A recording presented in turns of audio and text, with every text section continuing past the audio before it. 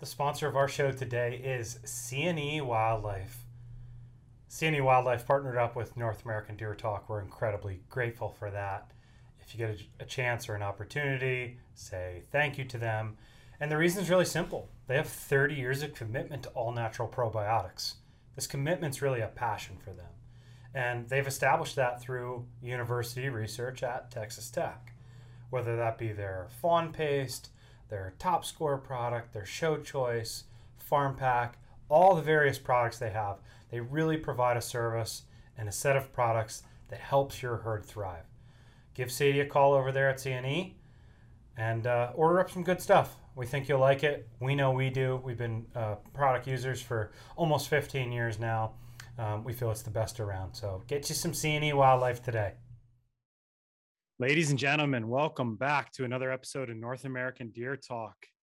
It is episode 55, and I have Mr. John True, president of the Texas Deer Association. John, how are you today?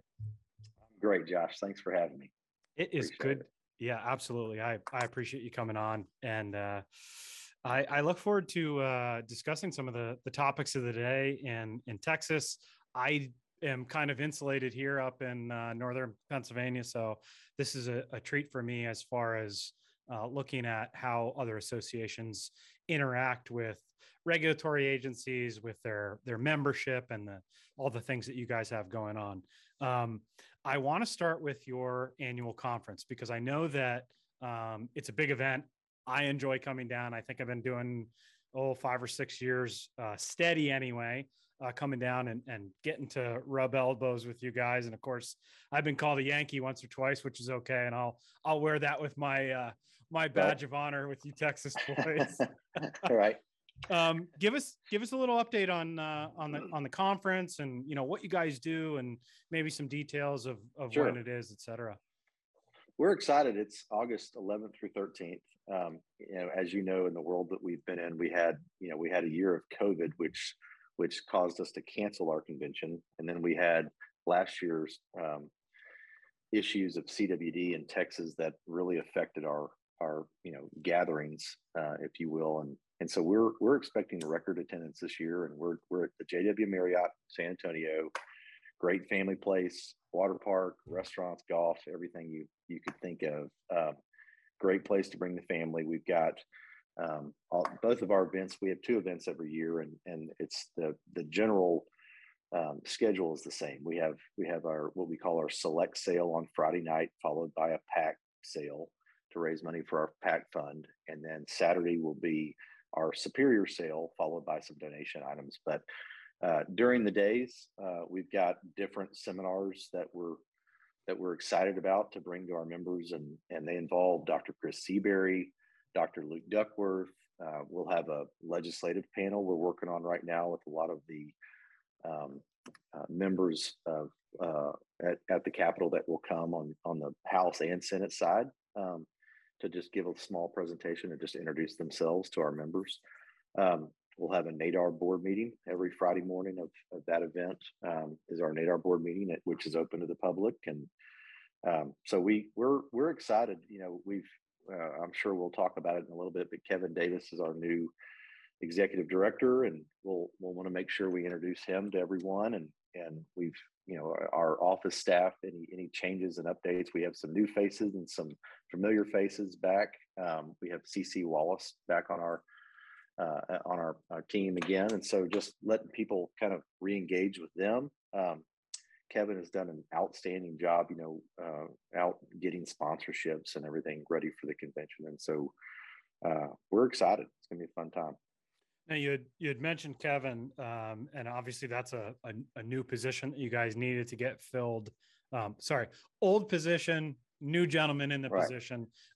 Give us a little bit of context around kind of how that came to be and where you're at today.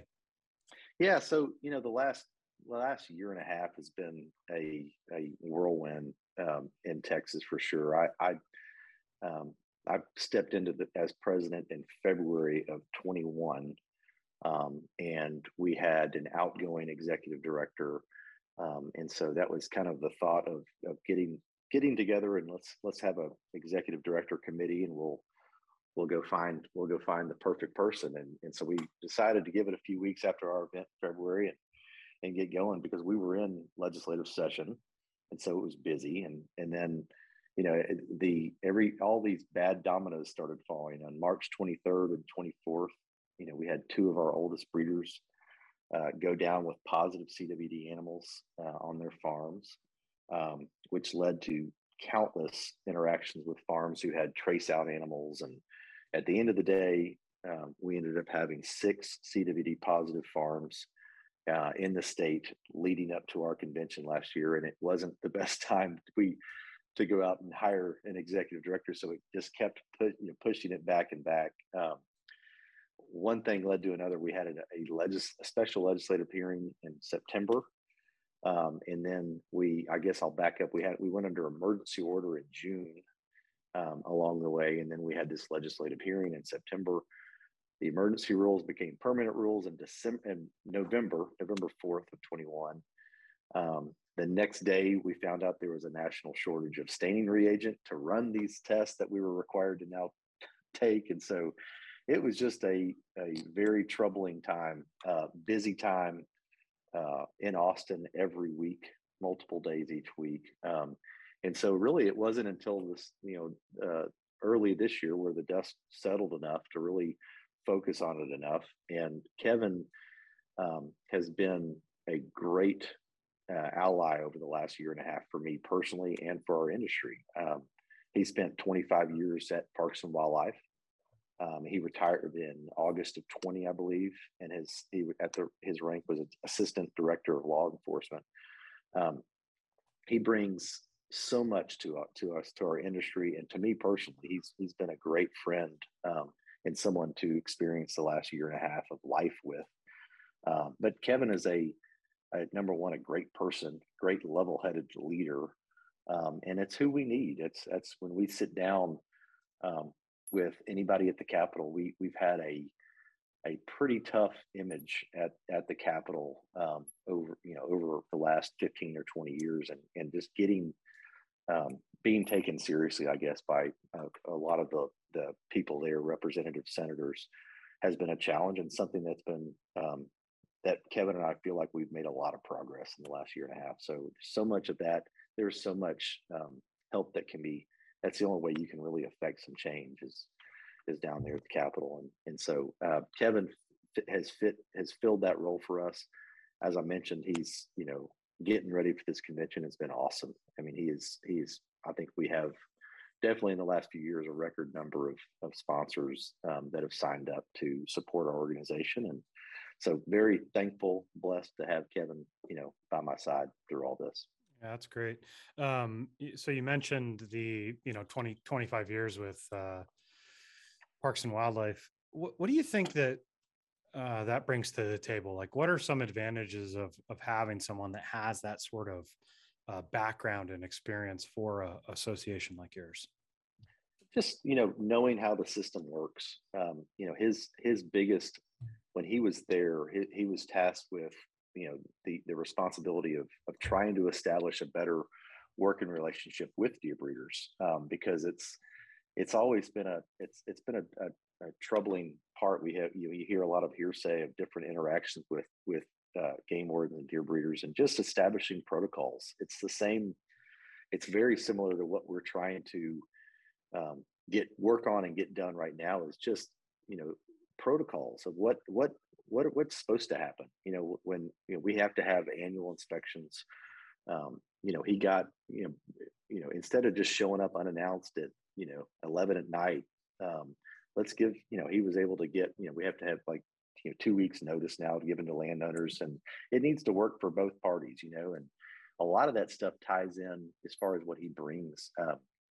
Protocols.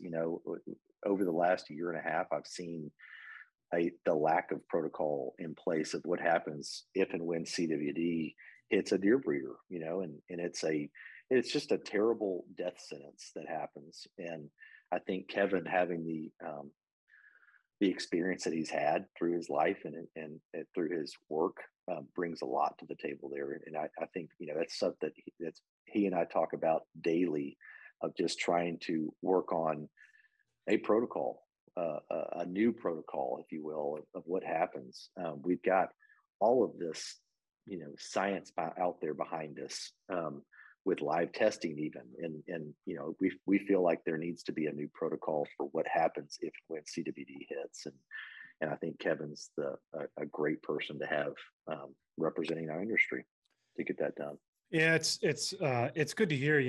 When I think about just my interactions over the years of how I've dealt with regulators and or legislators, but mostly regulators, having someone from the other side that has a deep understanding of my needs is really beneficial, right? And then when that person's articulating your vision, that's helpful, right? Like where For you sure. can hopefully make some headway to positively affect the members in your association. So it's good to hear. I'm glad that that relationship was established for you guys, and I hope he does well for you. I look forward to meeting him certainly here in August. So You bet. It's he's been in a tough spot because there's people on both sides that people at Parks and Wildlife are like, oh, he's over with the breeders now, and then there's people at the breeders going, oh, he's ex Parks and Wildlife. We don't, so he's all I can say is he's the best person for the job right now, and I'm so blessed to have him with me. It's awesome. I think the adage is like if both sides are mad at you, you must be doing something right or something like that. Right. Right. So you had mentioned a little bit of that regulatory timeline. I'd like to just revisit that if we could, and just kind of systematically walk through the past year and a half or so we get a good baseline to work from. I'd have one question before we do that. Can you just tell me, like, so I know that you kind of have this bifurcated regulatory status in the state where you have some Parks and Wildlife and some animal health interactions. What does that look like? Because I'm not familiar with that. Like, how do you, like, I don't get it. Talk to me like I don't, like I'm 5. Well, it used to be a lot more complex because, as I've mentioned, going to the Capitol and meeting with a senator or a representative and trying to explain to them who we are and what we do, before the emergency rule or before the new rules in November, it was very complex because it used to be Parks and Wildlife was, you had to test 80% of your mortality 16 months and older, right? And then, if you were in the animal health HCP federal program, it was 100% of 12 months and older. Mm-hmm. And so trying to explain that, number one, to people was very, complex and confusing. So I'd say now it's a lot more consistent. So Parks and Wildlife basically just raised everything they had, their testing parameters to be in line with what animal health or the HCP federal program was, which just brings in, the HCP program has always been a voluntary program. And it's getting the reasons for there are the benefits for being in it are getting a lot smaller and smaller, as we're seeing every day. But it used to be, we have in Texas, dating back to 2016, we went from only having to test from Parks and Wildlife 20% of our mortalities to 80% over a period of a few months when our first CWD happened in deer pens. But we also went under this minimum mortality. Back in 2016, we went under a rule that said you have to lose at least 3.6% of your herd a year, which, Parks, they have kind of a Wizard of Oz behind the net, but they basically came out and said that a deer farmer should lose 4.5% of their herd each year, and 80% of 4.5 is 3.6. So until last year, we were under a rule that you had to have a minimum 3.6% mortality in your pens, and if you didn't meet that, you could utilize live testing at a 3-to-1 makeup. So if you had 100 deer, everything rounds up, you were supposed to lose 4 deer. If you only lost 1, then you have been 3 dead deer times 3. That's 9 live tests. And so that's how kind of complex we were. November 4th of 21, we had new rules basically given to our industry, and that meant the 80% went away. Now it's 100%, and the 16 months went to 12. So all that's in line with the HCP program, animal health.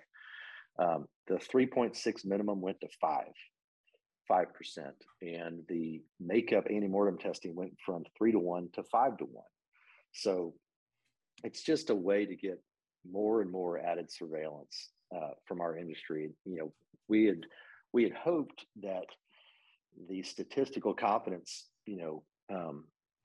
provided by those increased testing parameters, if you looked at that on paper, it's a significant increase of testing would suffice, and not have to have a mandatory live testing requirement. Mm-hmm. But it didn't. And we also have that. And so we have all those requirements. That's on post-mortem surveillance in your pens. But we also now have a rule that states that any animal moved from pen to pasture has to have a not detected antemortem test done, either rectal or a tonsil biopsy. And that animal has to be, minimum age for testing is 6 months old. And so, it basically means you can't turn out any fawns. You have to wait till they're 6 months to test them.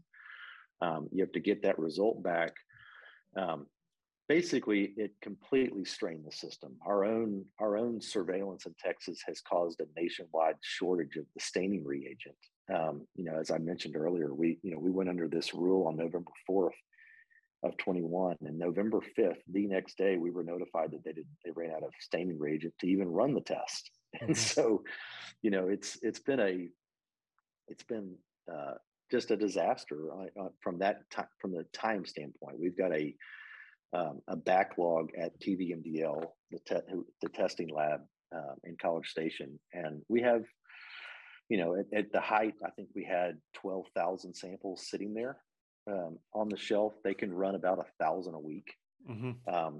And so we went from, we didn't talk about it earlier, but the main culprit of the 2021 issue we had in breeding pens was because one of our breeders was banking samples legally. It wasn't illegal to do that. He would take a sample and keep it on the shelf until March when his renewal was up, and right. turn them in and hope, not detect the results. Well, one of them came back that it died in September. And so that was, it showed how awful that was. Mm-hmm. To bank samples, you're allowed, that guy's legally allowed to stay open. He didn't know he had a CWD positive animal. Sure. And so he, it ended up shipping a couple of, infected animals off the place. So that was a problem. And that's why we went under new rules. And so now, the state is effectively banking samples. We've got, it takes 12 weeks to get results now. It's ridiculous. We've had 2 different emergency orders that have been placed to help our industry move animals because results weren't back yet. And so it's an ongoing struggle and something that we're working on every day. It's, I think we move a lot of animals from pen to pasture in the state of Texas. And to date, I think we've tested since June 22nd of 21, I think we've tested close to 35,000 animals. All negative, all not detected CWD results. We mm-hmm. are continuing to prove every day that our animals are safe, that there's not any issues with, deer pens in the state. So there's a lot there for me to comment on, but I'm gonna refrain. Obviously, super frustrating with the capacity of testing at the vet lab. How is that being dealt with? Obviously, like, anybody can make any rules they want, right? But without the kind of foresight to say, hey, like, we're going to have a massive influx of tests coming on that we've now mandated these folks to do. We don't want to hurt their businesses, right? So we're gonna make sure that the resources are available to have that testing capacity. It's been going on for 9 months. Any word from anyone saying, hey, we've bought additional stain, we've hired new staff, what's going on there? Well, to get ready for, on June 22nd is when we went under emergency rule, which required the first time it ever required live test prior to movement. And TVMDL, went out. They had 3 staining machines at that time. They went out and bought 2 more. Okay. To understand, every year on average, we move. We're in Texas. It's a little different. We're required to.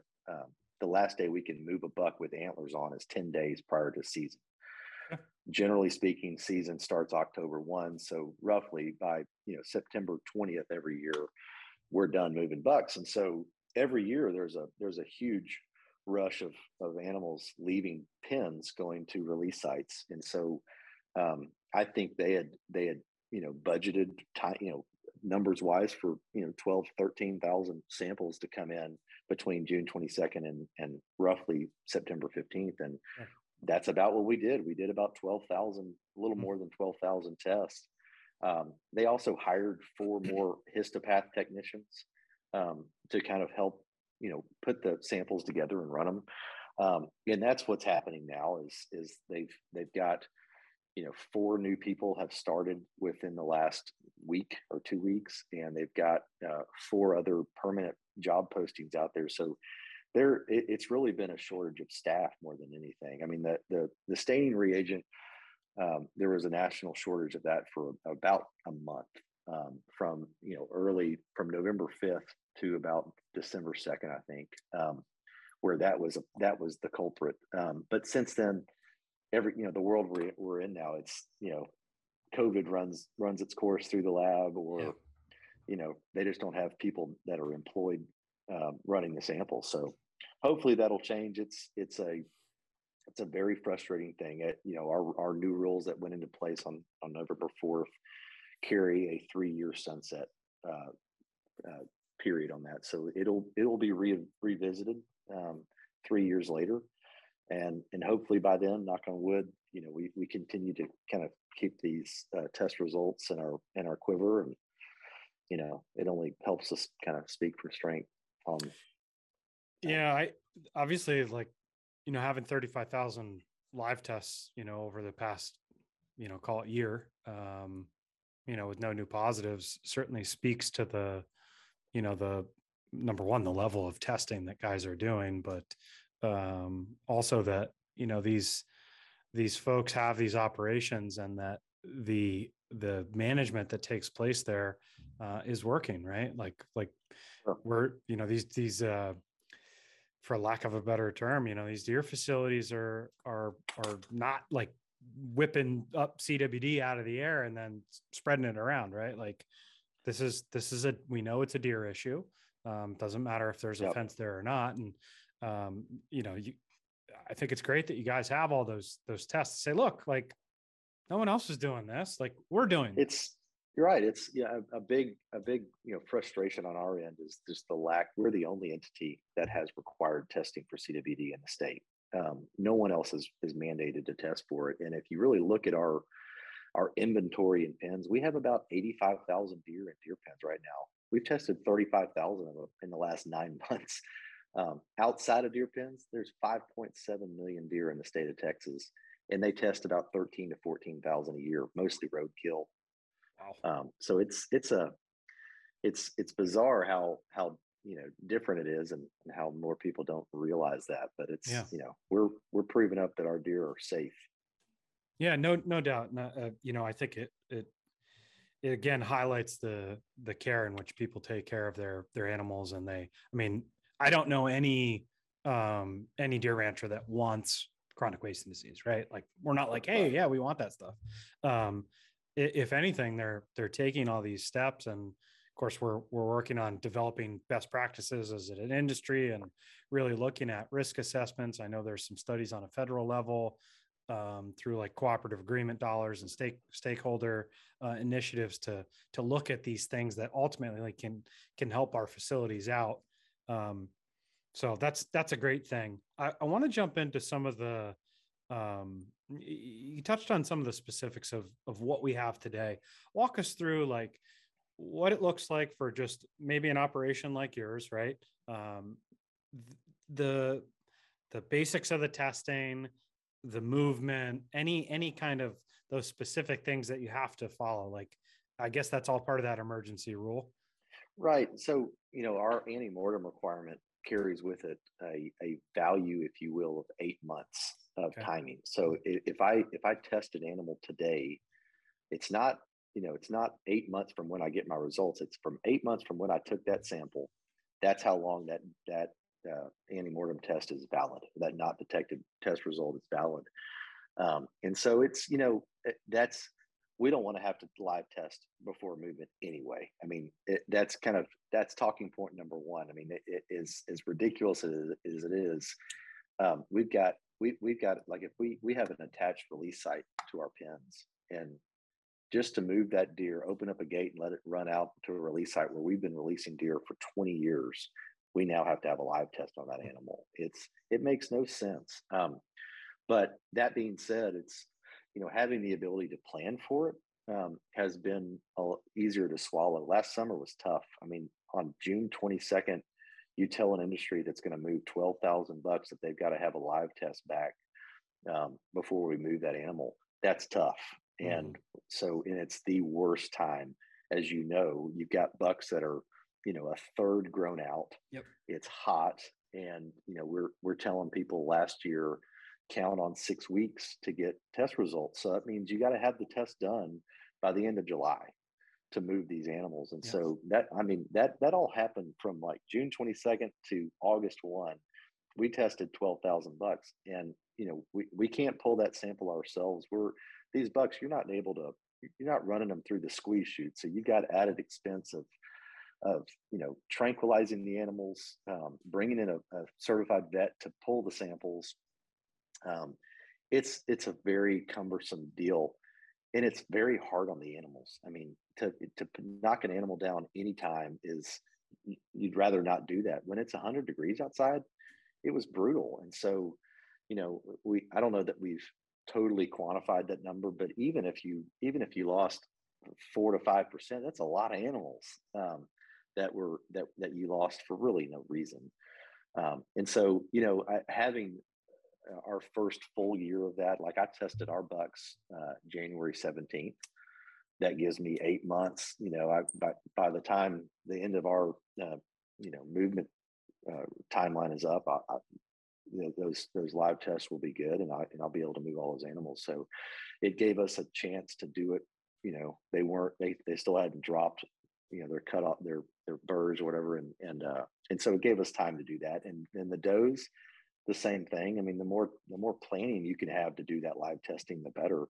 Keeping in mind you only have 8 months of value on that. So, it gives you the option of, I pulled a lot of does in January. I pulled some more in early March that we were turning out or selling. So being able to plan for it's better, but it's still, we would love to not have to live test prior to movement. Sure. No, that makes perfect sense. And I've handled a lot of deer in my days, and I understand that first off, we're talking about an animal health procedure, right? And right. With, last year, like, that's not healthy for the animal. No part of what you just said to me about testing between June 22nd and August 1st is healthy for that animal at all. It is so brutal, and it's counterproductive. Mood. It is. The other day, a couple weeks ago, I tested some girls on March 2nd, as I mentioned. We didn't have the results back. I got those results on May 13th. And that was when that was considered quick, I think. But 2 of those 15 girls came back with insufficient follicles. And so what does that mean? Well, you can request a recut of that sample. Well, I did that, and they said, yeah, it's still not good. And so that means I've got to retest them. And so we did it a couple of weeks ago, and we were able to do those girls in the chute because they've got babies on them, and we ran them in, and it's a brutal process. And I was not very happy that day. Just putting these animals, we love them, and they mean so much to us, and to put them through that pain and suffering, it's brutal. Sure.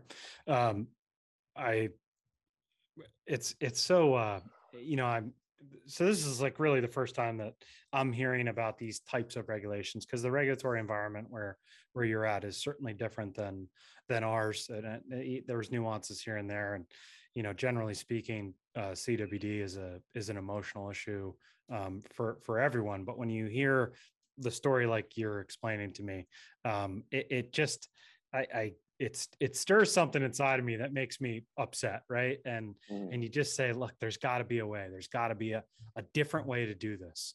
Right. And I think that the industry has some technology that's really starting to come along. Do you want to talk about some of the genetic work that's been done in Texas? Using various genomic analysis. Sure.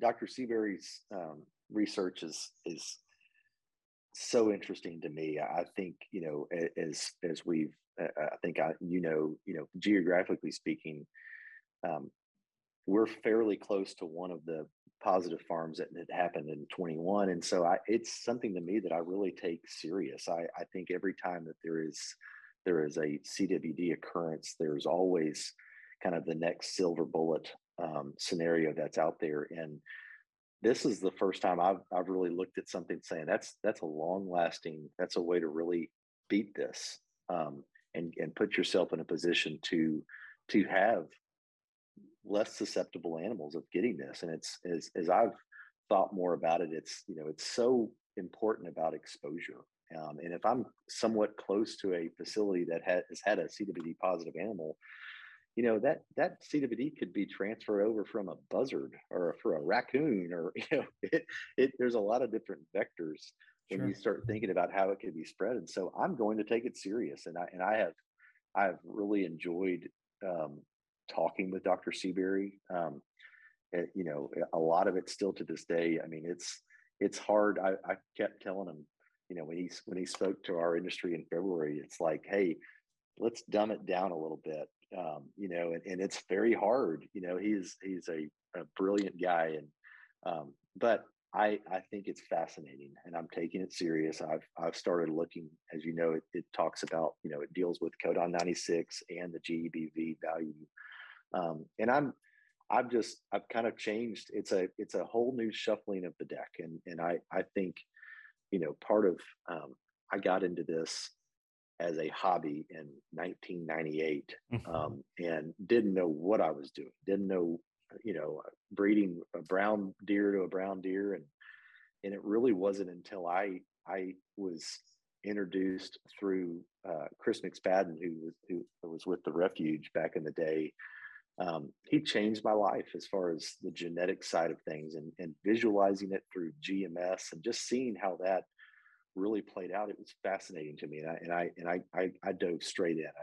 That's kind of, look up now. It's been 20 something years, Mhm. and things have changed so much, and so it changed my way of thinking then, just like this GVV stuff is changing it now. It's a total shuffling of the deck of what value is, of what an animal is not necessarily worth, but breeding, like what's it worth on the breeding side of things. And I like listening. I've listened to his podcast with you, and my favorite term that he uses is decision paralysis on these GBVs, because I've lived it, and I totally understand what I'd rather like cover up. I've got an Excel spreadsheet that I keep all my info on, and Yeah. I want to cover up ear tags and just look at GBVs and codon 96, Yeah. and it's because if you do that, then you'll make the right decisions. Yeah. When you start looking at those ear tags, oh man, that's so and so, and so um, I've made some really tough decisions in the last 6 months, at Yeah. least, just on animals that I'm not going to keep in the pens anymore, and they might be the mother to one of our breeder bucks. They might be a sister. They might be a girl that has produced countless bucks that have had to look or whatever. But I can't afford to keep them in there, if they're if I can't, you can breed certain animals up if you have enough time, right? And I pray we have enough time to kind of shift, our inventory of animals. and it's been fun. I didn't know um, any of our does adult does scores or codon info, the codon 96 information at the time of AI. I knew all of our bucks, so I knew which bucks to kind of go heavy on, Yeah. and I had the last 2 years fawns information, so I could pretty much figure out which does were had desirable traits in there. And so I bred them. I did it the best I could to kind of find. I kind of gambled on a couple of bucks that I thought that hadn't been tested yet.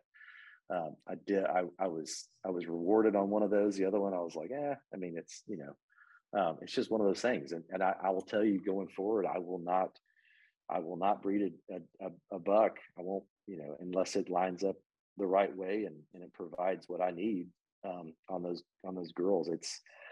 Um, I think that's one of my favorite things about this business has been the pedigree side of things, building what I thought in my mind was the perfect female, right? Sure. That you could breed so many bucks to.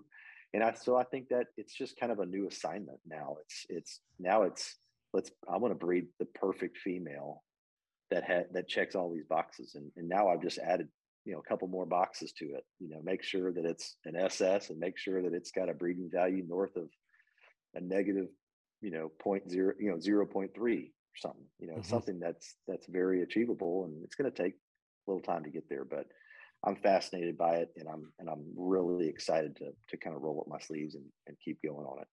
Obviously, with Dr. Seabury kind of being, home state for you guys, um, you can interact with him, on a more regular basis. Obviously, TDA is supportive of that research that he's doing, and how do you think the membership is kind of taking in that information? I know it's a slow process for everyone to kind of come along, and everybody's working through the data and the information that's provided, but you feel like you're getting good feedback from membership on these types of things. I do. It's definitely, it's going to take a little time. As I mentioned, the kind of the shuffling of the deck on value, um, it changes some things. There might be a buck or there might be a doe out there that might not score very well, or it's going to take some time. It doesn't mean you can't breed that animal. It's just you need to make sure that who you breed it to is going to kind of answer the other issues that it has. But I think it's that what fascinates me about it is it's an answer. It's this, we talk about the lack of a protocol from parks. Man, what an amazing tool to have, that you could have a light at the end of the tunnel for a breeder, if and when CWD ever hit. And currently you have one option. You apply for federal indemnity, hope you get it, hope there's money left in the indemnity. They come kill all your animals. You go to a different profession, and it's awful. And your land carries the stigma with it, and it's just brutal. They kill everything you have, and even if they're healthy. And so if you have something in place that is a new protocol going forward, that involves live testing, that involves Seabury research, using different hurdles in there, that gives a breeder, that breeder, his animals, if they don't test well, he might want to choose indemnity, but giving him option, two, and showing him another door to say, here's an opportunity to stay in this business long term, and utilize live testing, utilize GBV, numbers going forward. How can that not be a positive? And I think at the end of the day, we continue to show the regulatory agencies that we're serious about this disease, that we don't want CWD in our pens, and we're selling animals that go out to the landscape of Texas, to these private ranches that are high fenced. And if at the end of the day we're stocking ranches with deer that are I won't say resistant, but less susceptible to CWD, that's a win-win. Big win. So anyway, we're excited about it, That's great but to it's a hear. long road. Yeah, it is, and I can certainly appreciate the time and effort that goes into, obviously educating yourself on it, but the work you do, and telling membership about these different types of options. And of course, you guys have a very large membership, so it's certainly have all sorts of personalities that play a part in that. But Sure. before we wrap up, any closing words that you have before we say adios? No, I appreciate the time and appreciate the invitation to be on here. I'm a long time listener for sure, and I think programs like this do such a great job of what we've done so poorly for our 15 plus years, which is not really get in front of kind of the PR side of things and explain who we are and what we do, it's so important. So thank you for getting the word out and continuing to put this show out. It's been fun. Well, I appreciate those kind words. I tell everybody I do this for selfish reasons because I get to get the insight right from the horse's mouth.